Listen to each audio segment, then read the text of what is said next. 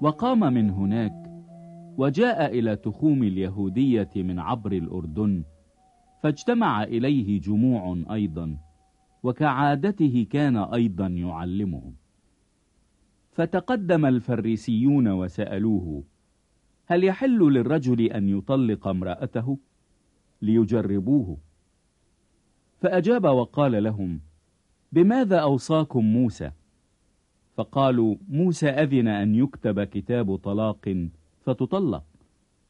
فأجاب يسوع وقال لهم: من أجل قساوة قلوبكم كتب لكم هذه الوصية، ولكن من بدء الخليقة ذكرا وأنثى خلقهما الله. من أجل هذا يترك الرجل أباه وأمه ويلتصق بامرأته، ويكون الاثنان جسدا واحدا. إذن ليسا بعد اثنين، بل جسد واحد. فالذي جمعه الله لا يفرقه إنسان.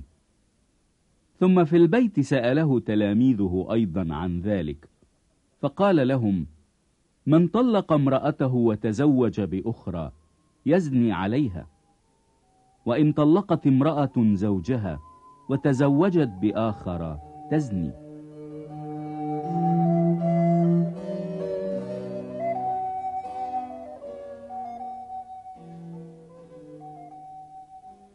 وقدموا إليه أولادا لكي يلمسهم، وأما التلاميذ فانتهروا الذين قدموهم.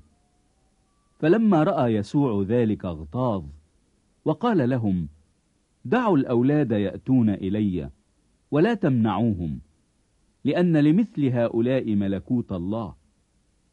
الحق أقول لكم، من لا يقبل ملكوت الله مثل ولد فلن يدخله. فاحتضنهم ووضع يديه عليهم وباركهم.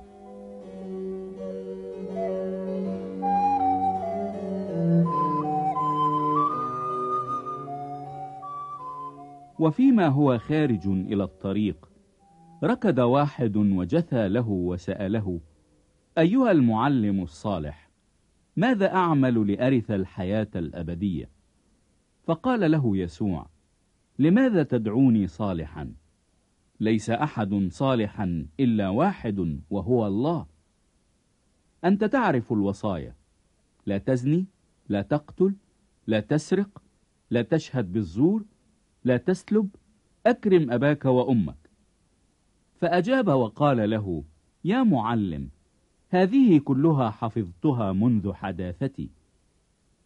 فنظر إليه يسوع وأحبه، وقال له: يعوزك شيء واحد، اذهب بع كل ما لك وأعط الفقراء، فيكون لك كنز في السماء، وتعال اتبعني حاملا الصليب. فاغتم على القول ومضى حزينا، لأنه كان ذا أموال كثيرة. فنظر يسوع حوله وقال لتلاميذه: ما أعسر دخول ذوي الأموال إلى ملكوت الله. فتحير التلاميذ من كلامه. فأجاب يسوع أيضا وقال لهم: يا بني، ما أعسر دخول المتكلين على الأموال إلى ملكوت الله. مرور جمل من ثقب إبرة أيسر من أن يدخل غني إلى ملكوت الله. فبهتوا إلى الغاية قائلين بعضهم لبعض: فمن يستطيع أن يخلص؟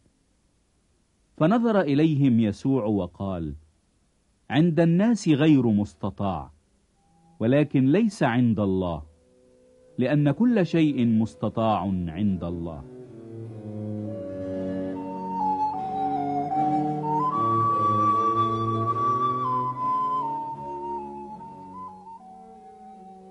وابتدأ بطرس يقول له: ها نحن قد تركنا كل شيء وتبعناك.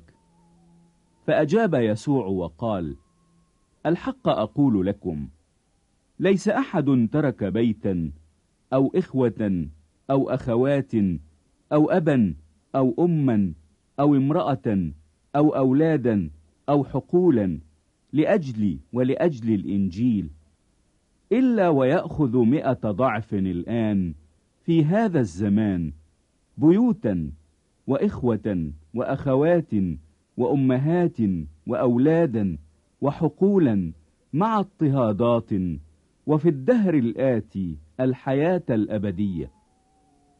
ولكن كثيرون أولون يكونون آخرين، والآخرون أولين.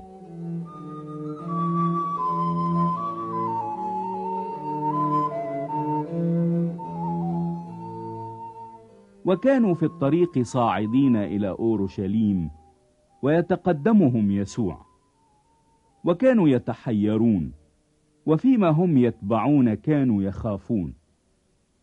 فأخذ 12 أيضا، وابتدأ يقول لهم عما سيحدث له: ها نحن صاعدون إلى أورشليم، وابن الإنسان يسلم إلى رؤساء الكهنة والكتبة، فيحكمون عليه بالموت، ويسلمونه إلى الأمم، فيهزؤون به ويجلدونه، ويدفلون عليه ويقتلونه، وفي اليوم الثالث يقوم. وتقدم إليه يعقوب ويوحنا ابنا زبدي قائلين: يا معلم، نريد أن تفعل لنا كل ما طلبنا.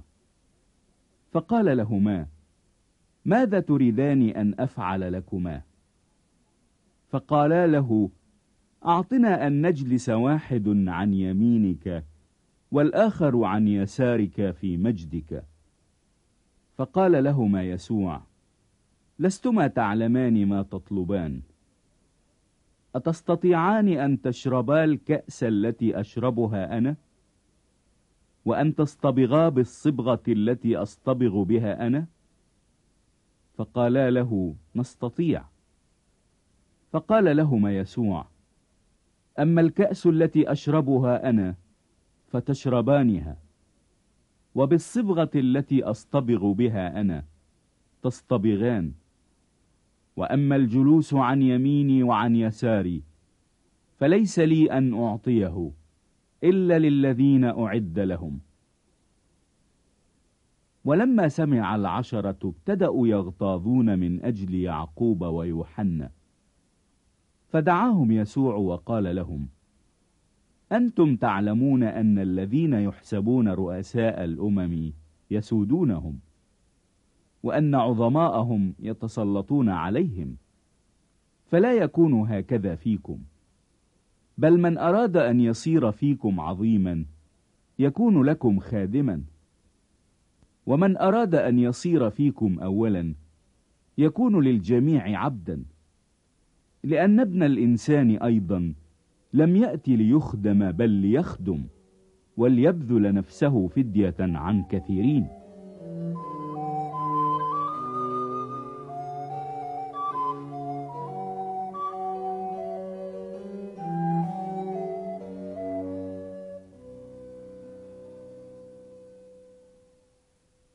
دخول يسوع إلى أورشليم وأعماله الأخيرة. وجاءوا إلى أريحة، وفيما هو خارج من أريحة مع تلاميذه وجمع غفير، كان برتيماوس الأعمى بن تيماوس جالسا على الطريق يستعطي. فلما سمع أنه يسوع الناصري ابتدأ يصرخ ويقول: يا يسوع ابن داود ارحمني. فانتهره كثيرون ليسكت، فصرخ أكثر كثيرا: يا ابن داود ارحمني. فوقف يسوع وأمر أن ينادى، فنادوا الأعمى قائلين له: ثق، قم، هو ذا يناديك. فطرح رداءه وقام وجاء إلى يسوع. فأجاب يسوع وقال له: ماذا تريد أن أفعل بك؟ فقال له الأعمى: يا سيدي، أن أبصر. فقال له يسوع: اذهب، إيمانك قد شفاك. فللوقت أبصر، وتبع يسوع في الطريق.